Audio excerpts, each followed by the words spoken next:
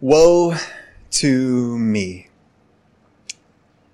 Those are the words that Isaiah was able to utter as he got a glimpse into heaven, as he got a glimpse to be able to see God, as he got a glimpse into the same throne room that Ezekiel and John were able to see. He said, "Woe to me, for I am undone. I am unraveled. I'm torn apart because I have seen God." He says, not only am I unclean and my mouth is unclean, but everybody I know is unclean, because when Isaiah saw the magnitude of who God is, he all of a sudden recognized how lowly and unfit he was. And remember, this is a prophet saying this. This section of scripture comes in chapter 6 of Isaiah's prophecy. This was a man who, by any counts, most people would see as good and qualified and ready for ministry. But he knew that he wasn't. But as that chapter continues, after Isaiah has this recognition of his complete inadequacy to stand in the presence of God, in verse 6 it says, "Then one of the seraphim, one of the angels, flew to me, having in his hand a burning coal that he had taken with tongs from the altar. And he touched my mouth and said, 'Behold, this has touched your lips. Your guilt is taken away and your sin atoned for.'" And then after this cleansing takes place, God asks a question. And he says, "Now whom shall we send? And who will go for me?" And Isaiah says, "Here am I, send me." It wasn't because of Isaiah's qualifications as a good speaker or a good writer. It wasn't because of Isaiah's notoriety in the region as a righteous or a holy man. The reason he was able to stand up before God and say, "Here I am, I'm ready to go, I'm ready to serve, I'm ready to minister," is because the God of heaven and earth sent a purifying fire to touch his lips and make him clean and make him fit for the job at hand.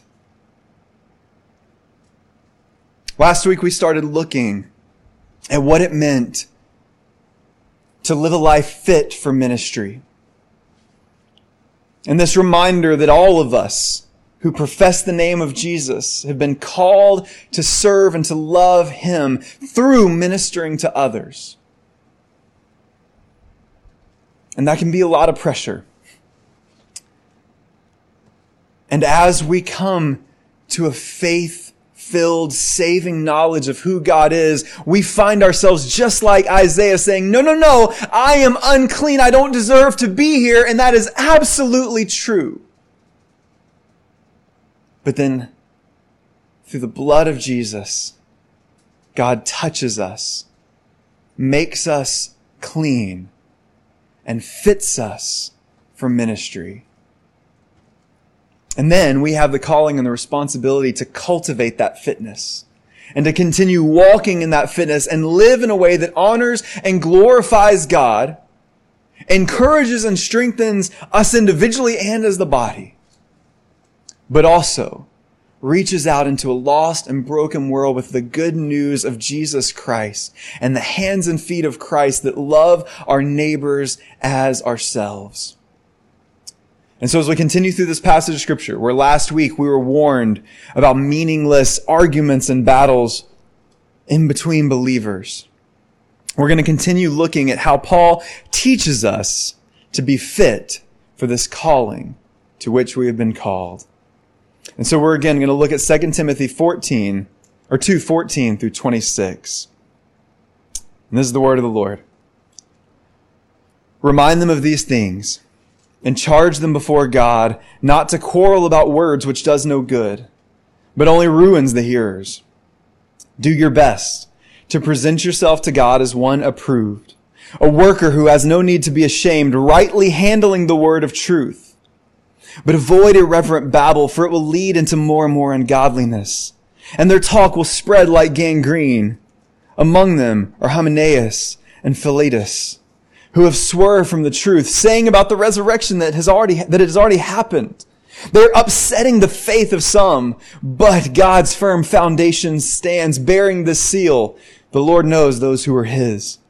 And let everyone who names the name of the Lord depart from iniquity. Now in a great house, there are not only vessels of gold and silver, but also of wood and clay, some for honorable use and some for dishonorable. Therefore, if anyone cleanses himself from what is dishonorable, he will be a vessel of honorable use, set apart as holy, useful to the master of the house, ready for every good work. So flee youthful passions and pursue righteousness, faith, love, and peace, along with those who call on the Lord from a pure heart. Have nothing to do with foolish, ignorant controversies. You know that they breed quarrels. And the Lord's servant must not be quarrelsome, but kind to everyone, able to teach, patiently enduring evil, correcting his opponents with gentleness. God may perhaps grant them repentance leading to a knowledge of truth, and they may escape from the devil after being captured by him who do his will. May God add his blessing and his favor to the reading of his word. And we say thanks be to God for his word. Our Father, we just do, as always, thank you and praise you for the fact that you speak to us and that you care enough about us to reveal not only what you've done for us, not only who you are, but also to include us in the work that we shouldn't have any place in at all. So, Father, I just want to pray on a few fronts this morning. For those who are with us today who have never trusted in Jesus for salvation, God, I pray that you make the gospel clear through your word today, that it's not about what we do, but we are saved by grace and grace alone. And no matter who they are, no matter what they've done, your grace is good enough for them. And I pray that you move their hearts today and save them by their grace. Help them know their need for Jesus. God, for those here who know Christ and are struggling with following him in ministry, whether that's a calling towards ministry work, a vocational ministry, positioned at a church or a ministry, or God, just being out and active in the community and in our church and serving in the way that you've called us to, God, I pray that you remove any hindrances, be it fear or guilt or pride or apathy, and that you would remind us that we are all called to be your ministers. God, for anyone who is serving and ministering now, but is feeling weary or doing so out of a desire to somehow earn the favor that's already been given to you, God, I pray for rest and strength and a recognition of the gospel. And so, Father, we just pray and ask that you would teach us and move us. And we ask all these things in Jesus' name. Amen.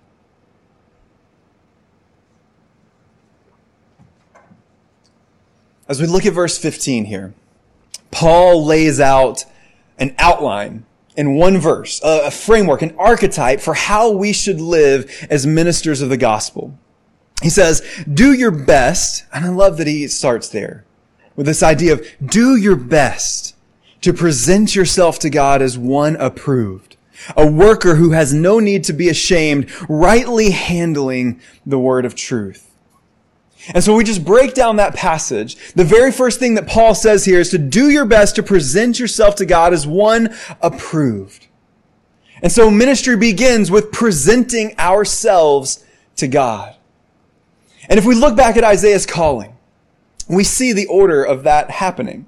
Because Isaiah doesn't present himself to God because he's met the qualifications or the standards. Isaiah doesn't present himself to God to be evaluated, to find out if he indeed is worthy of this calling. He presents himself to God because he has already been approved. We see that the seraphim has already touched his lips, that he has already been made clean, that his guilt has already been taken away and his sins have already been forgiven. And so when God calls, Isaiah is able to walk up and say, yeah, here I am. I am ready. You have saved me. You have cleansed me. You have made me prepared for the job. You have approved me. And so now I am presenting myself as one ready to go.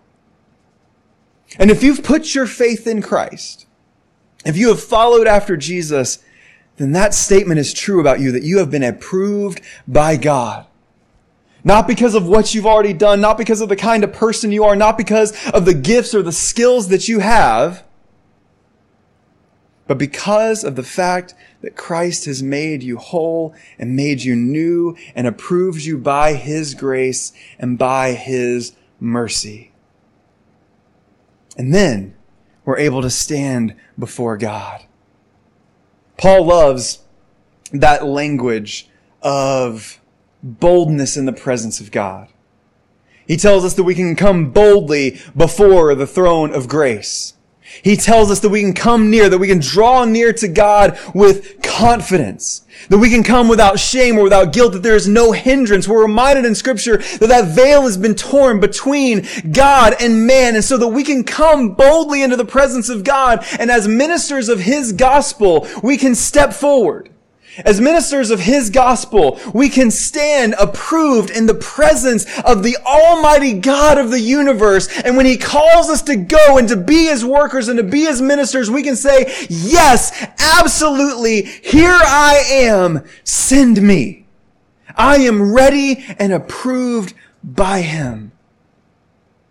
In the same way, whenever Jesus saves us by his grace and by his mercy, when Jesus calls us into a relationship with himself and into the church, he uses that same language, the language that we use in our confession of sin and our assurance of pardon, saying that our guilt has been taken away and our sins have been forgiven by Jesus Christ, so that we can stand approved in the presence of God.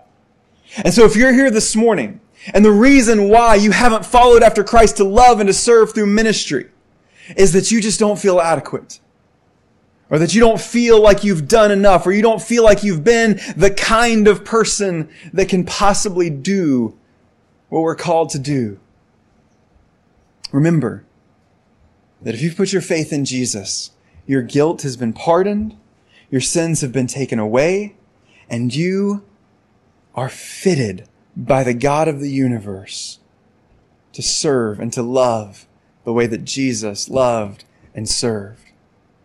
And so we present ourselves. Ministry begins not with meeting a set amount of qualifications or logging a certain amount of hours, but ministry begins with just our presence and our willingness to come before God and say, I'm here and I'm ready. Send me. Which leads us into the next thing. We present ourselves as one approved and as workers. We present ourselves as workers before God. Paul says, do your best to present yourself to God as one approved, a worker who has no need to be ashamed. We talk about this a lot, but far too often we fall on one side or the other of this spectrum. We find ourselves working for Christ in order to somehow gain his affection, thinking if I do enough things, if I say the right things, if I follow him enough, if I go to church enough times, if I check off all these boxes and I do all of these things, then maybe God will love me. Then maybe I'll earn his approval. Then maybe I'll meet his qualifications. But then on the other side, if we do recognize the truth of the gospel that salvation comes by grace and grace alone, there is a temptation to say, well, Jesus has done the work. I don't have to work for God's affection. I don't have to work for God's admiration because Jesus has lavished that on me through the cross. And so because of grace, I am saved and I am kept and he is keeping me until the very end. And so I don't have to do anything really. But the reality is, just as we see in the life of Isaiah, when we encounter that level of grace and mercy, when we encounter the God of the universe reaching down and saving us by His grace, our response should be to worship. Our response should be to honor and to glorify Him. Our response should be to say, yes, God, I am ready to do your work, not because I need it in order to meet your approval, but because you've already given me the approval and you have set me free to do it. And so I am approaching you as a worker. I am reaching out to you as someone ready to love and to serve and to minister. And I am ready to go. And so we receive our salvation by grace, and then we act upon our salvation in the way that we work and serve and minister, recognizing again, as we talked about last week, that every single one of us, man, woman, and child who has trusted in Jesus, we are called to ministry. Whether that's with a title in front of your name or behind your name, whether you have your picture on a church website or not, whether it's vocation or just a part of everything that you do, we are all called to do the work of ministry, to love our neighbors as ourselves, to care for those who are in need, to proclaim the gospel in word and deed every moment of every day that God gives us. And so we stand before Him approved as a worker of the gospel. But Paul continues. He says, do your best to present yourself to God as one approved, a worker who has no need to be ashamed. And I love the juxtaposition there, that he says to do your best as a worker who has no need to be ashamed. And we've already talked about this a little bit throughout the book of 2 Timothy. But we are incredibly hard on ourselves, especially when it comes to spiritual matters, because we want to do well. We want to make God proud. We want to return the goodness and grace and mercy that He's given us in lives filled with worship. But the reality is we don't always meet that standard. And certainly for each and every one of us, we have lived lives that don't meet that standard. And so it can be really easy to be wrapped up in guilt and shame, especially maybe as a new believer and a new follower of Jesus. To say, I don't have a squeaky clean story. You don't know what's in my past. You don't know what I've done. You don't know what I've said. You don't know where I've been. You don't know what I've said and done today. There's no way that God could possibly use me as a minister of the gospel. I'm not good enough. I'm too wrecked with this fear and shame and doubt because of all of these things that I've done. And again, we are pushed back to the truth of the gospel. That it's not about who you are or what you've done, but it's about who Christ is and what He has done for you. And if our past and our history and our legacy was good enough to keep us from the gospel, then we would be missing 2/3 of the New Testament right now.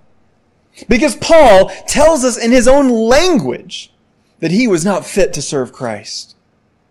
He was a persecutor of the church. Someone who not only rejected Christ, but harmed his children.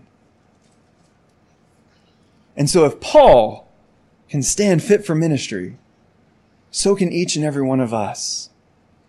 Because our legacy and our history cannot negate the good news of what Jesus has done in our lives.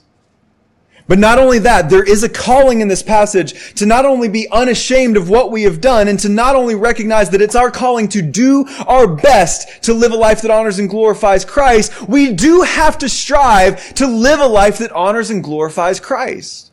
And we're going to talk about that in detail in just a moment here. But when Paul says that has no reason to be ashamed, we don't want to add reasons for shame to be a part of our lives as well. And we want to strive to live a life as followers of Jesus that is above reproach, so that our actions and our lives can never be said to be standing in direct contrast to the words that we say and the ministry that we do.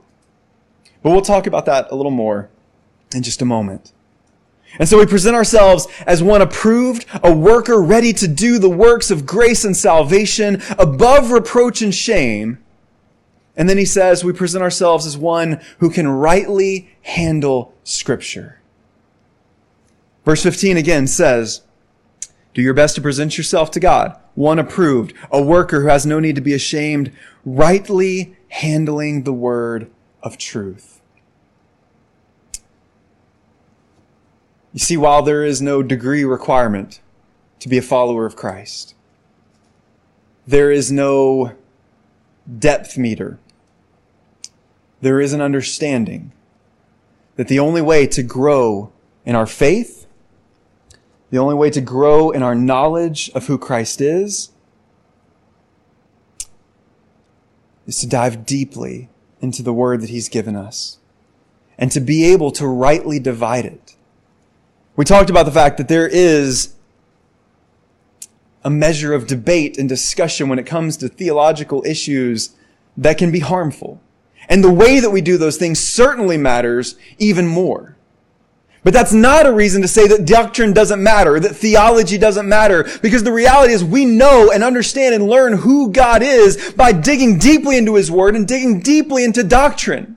And so we should desire, no matter who we are, no matter what we think our role and responsibility is in the life of the church, that each and every one of us should be dedicated to doctrine, should be passionate about knowing and loving Jesus so that in any time and in any season we can open up the Word of God and communicate the gospel clearly to anyone who needs it, to preach it to ourselves daily and use it to, as Paul is going to tell us later, encourage one another, exhort one another, and even at times rebuke one another when necessary because we know the truth of God's Word and we can rightly handle God's Word. And if we're going to expect that we can just build a church deep enough and a worship service deep enough that on Sundays, even though our services are packed with Scripture from start to finish, and even though I do my best to try to preach in a way that rings out the depth of doctrine, and whoever comes before us and preaches to us as Redeeming Grace Community Church, we expect that there is a standard that we will dig deeply into God's Word and be pushed towards a deeper understanding of who He is. Sunday mornings alone is not enough. We need to be students of God's Word, Monday through Saturday and on Sunday as well. We need to read deeply. We need to read consistently and constantly and pray that the Spirit would teach us things that are beyond our grasp and our understanding. And so this is the framework for a good minister of the gospel. Starting with salvation, recognizing that He has taken away our shame and guilt, being willing to stand before Him as a worker, someone ready to stand in and do what God is calling us to do, even if it's beyond our abilities or our skill set, trusting that He will lead us and guide us and equip us as we go. Living a life that honors and glorifies Him and founding all of it in the truth of Scripture. And that last one is especially necessary because he continues in verse 16 and 17, or really at the end of verse 15. Or excuse me, at the beginning of verse 15.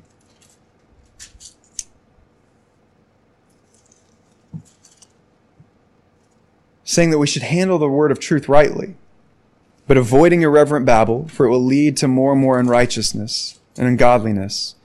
He says their talk will spread like gangrene, among whom are Hymenaeus and Philetus, who have swerved from the truth. He says they're saying that the resurrection has already happened, upsetting the faith of some.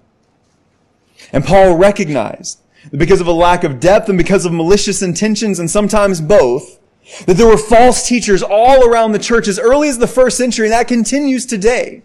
And so if we're not grounded and rooted in Scripture, when we hear these things, like these two people were saying that the resurrection of the dead had already happened, and Paul says, no, we are waiting and longing for that. And you would know that if you were dedicated to the truth of the gospel. We have to store up for ourselves in our hearts the truth of God's Word.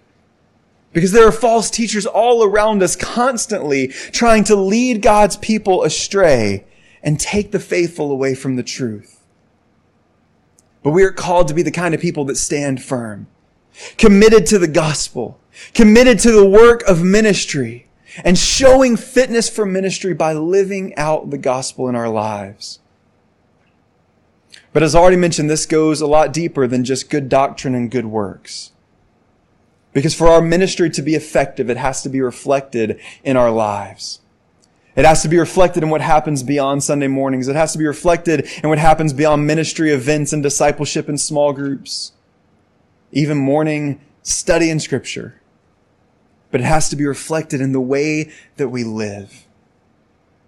So finally here we see the last calling of a minister of the gospel, of a Christian, of a follower of Jesus, is not only to pursue a Christ-like life that honors and glorifies Him, but to love it. He continues in verse 21 and 20 and 21, saying, "Now in a great house there are not only vessels of gold and silver, but also of wood and clay, some for honorable use and some for dishonorable. Therefore, if anyone cleanses himself from what is dishonorable, he will be a vessel for honorable use, set apart as holy, useful to the master of the house, ready for every good work." Now, if we were to read this passage under the lens of moralism, particularly American Christian moralism, of just not doing the wrong things, this passage would stop at the phrase, "cleanse yourself." Because so often that's what we think being a good Christian is. That being a follower of Jesus just means that you stop doing the bad, sinful stuff. That you withhold things from yourself, that you separate yourself from sin, and that's all there is to it. And we see that all throughout the course of not just Christian history, but of the people of God from Genesis to Revelation. When you think about times in history like the Middle Ages, the Dark Ages, where you see this rise of monasticism and aesthetics as they would separate themselves completely from all of culture, going out and cloistering themselves, living in monasteries, living in caves, and dwelling away from everyone, believing that if they could separate themselves far enough from the world, then they could eliminate all the bad things.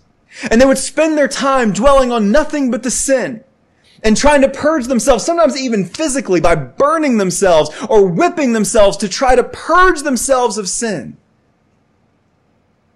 But what happens in those instances is we find ourselves doing nothing but focusing on sin and never focusing on the grace and mercy that God has called us to participate in. Think about the people of Egypt, or the people of Israel leaving Egypt. And we use this as an example all the time, but as they're walking through the wilderness, they start to say, you know what? It was better back in Egypt.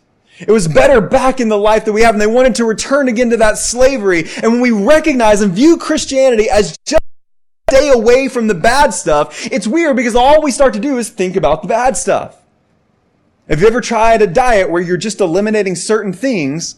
All you think about is those things. Good diets replace those things with better things. Taking out the bad and replacing it with good foods that are good for the body and good exercise that counteracts that weight and draws your mind and your attention, your focus and your life in another direction. And the same thing is true when it comes to the Christian life. For too long, we have seen Christianity as a life of abstinence when it's meant to be a life of abundance. Going back to Genesis. Remember, if you were here with us a year or so ago when we walked through the book of Genesis, the first 11 chapters, when we looked at the narrative of the Garden of Eden, we saw that in that garden there was one no and an infinite amount of yeses. God said, don't eat from the tree of the knowledge of good and evil, but everything else belongs to you. And the intention and the focus was never for that tree to be the central focus, but for living in the garden with God to be the focus. But that's what sin does, isn't it? It just drives our eyes away from the goodness and the abundance that God has for us and helps us to focus on things that ultimately want to bring us toward death. But Jesus says that He came so that we could have life and have it abundantly. We are called to live a purpose-filled life, reflecting the Imago Dei, the image of God in everything that we do and everywhere that we go. And so this changes the way that we look at confession. This changes the way that we look at repentance. This changes the way that we look at sin. That this isn't simply God trying to pull us away from something simply so that we look different, or simply so that we're abstaining from things and wanting to make us miserable. But God's commandments are for us, to pull us away from things that lead us towards death, to lead us away from things that rob us of our joy, to lead us away from things that rob us of our identity, and then to lead us toward things that give us fulfillment, abundance, and joy. Verse 22. As he tells us in verse 21 to be the kind of people who desire every good work. Not wanting to be of dishonorable use, but desiring for good work. He continues and says to do that, you should flee your youthful passions. And that's such a good description of sin. That these things are youthful passions. They're things that I liked and I did when I was young, but now I recognize that they are not good for me. And they're not how I'm meant to live. And so Paul says, flee those useful passions, but don't just flee them into nowhere. Don't just flee them into legalism of saying, I don't do these things anymore because I'm not supposed to. But he says, flee these things and leave them behind and instead pursue something else. And he says to pursue righteousness, faith, love, and peace, along with those who call on the Lord from a pure heart. Think about how beautiful these things are. Paul says, leave that junk, leave that garbage that wants to kill you. And instead, pursue righteousness. Instead, pursue the life that God has called you to. A life of rightness, of doing things for good reasons, for gospel reasons. A life that is above reproach, a life that doesn't lead you into guilt or shame or brokenness, but a life that leads you into seeing your worth and understanding what Christ has done for you through the way that you live. He says, live a life of faith. While a life of sin wants to keep you comfortable by imprisoning you and making you afraid and so ashamed that you don't take any steps, God is calling you towards a life of faith where you're willing to step out into the unknown, knowing that the God of the universe is there to catch you and lead you wherever He calls you to go or wherever He calls you to stay, and we can live a life of freedom and faithfulness wherever He leads us. He says, pursue a life of love. While sin wants us to be people of hatred and violence and division, the gospel calls us to love one another as Christ has loved us. Calls us to live in peace and harmony with one another. Calls us to bear burdens for one another and live in the kind of community that can only come from the gospel. He says, flee youthful passions and strive for peace in the midst of a violent and broken world. These are good and beautiful things. That if all we're going to do is simply try to live the lowest common denominator life of, I'm just not going to sin, we are going to miss the entire life that God has designed for us. We confess and we repent and we lay those sins down at the foot of the cross. We run from those things and flee from those things and strive after the things that replace them. The things that Jesus died and rose again to give us so that we could have this life and have it abundantly. The pursuit of a Christ-like life is not a burden, but it is freedom, and that's why we can love it. Paul in Galatians talks about the fruit of the Spirit. And he contrasts those things with the works of the flesh. And all these works of the flesh that he lays out are things that cause us shame, things that cause us guilt, things that cause us brokenness and division and fractured relationships and just drive us towards sickness and death. But he says the fruit of the Spirit are love, joy, peace, patience, kindness, goodness, faithfulness, gentleness, and self-control. And I love the next phrase because he says, against such things there is no law. He says there is absolute freedom in love. There's absolute freedom and joy. There's absolute freedom and peace. All of these things bring with them absolute freedom. But not only that, there is no limit to how much you can participate in these things. There's no limit to how much you can enjoy these things. There's no limit to how much you can find abundance in these things. You see, being a qualified minister of the gospel means not only living a life fleeing from sin, but actually loving ministry, loving the gospel, loving the life that Christ has called us to. And when we start to live that way, of not just rejecting sin, but running towards the good life that Jesus died to give us, we will find that joy and that peace and that hope that comes only from Him. We need to be the kind of people who love righteousness, who love faith, who love peace, and strive to be ready for every good work. Putting away all the junk. But once we put it away, not looking back and longing for it, but recognizing that that's actually what sin is. It's just junk and death waiting to happen. But Jesus is calling us towards life and life abundantly. And so of course we would want to flee from the garbage and run towards the goodness. But it requires that we change our perspective to see it that way and to trust that God is going to be faithful in what He has promised. And we need to pursue that daily and find joy as God uses our Christ-like life and faith to draw others to Himself. And so as we look at all this, we find that we don't need a degree or a long vocational title to be a minister of the gospel. All we need is Jesus. He is the one who qualifies us. He's the one who approves us, and He's the one who equips us. And the gospel is all we need to be able to stand before Him as people approved by God, equipped for ministry. And just answer that call by saying, "Here I am, send me." And then being sure to live our lives in a way that to our very best ability, it's not a distraction from the gospel, but a reinforcement of it. That it is not a contradiction or hypocrisy, but that our lives are lives of holiness and righteousness, faith, love, hope, and peace. But recognizing that they won't always be. And when we fall short and when we mess up, that we are driven immediately to humility, confession, and repentance. And then just continuing along in the work that He has called us to do as people who have no reason to be ashamed, but who have been called by the good news of Jesus Christ. So if you have been saved by Jesus, you have been called to ministry.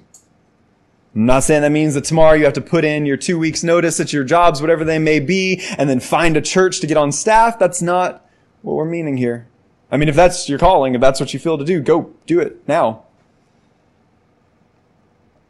But each and every one of us have been called by Jesus to be a kingdom of priests, honoring Him and loving Him and serving Him, working for the good of our neighbors, preaching and proclaiming the gospel at every opportunity, and loving one another as Christ has loved us. And so that's our calling and our responsibility for each one of us individually, for our church as Redeeming Grace Community Church, and the church all over the world. So let's be the place where that begins. Let's be the kind of people who live our lives fit for ministry, and then are constantly engaged in the work of ministry.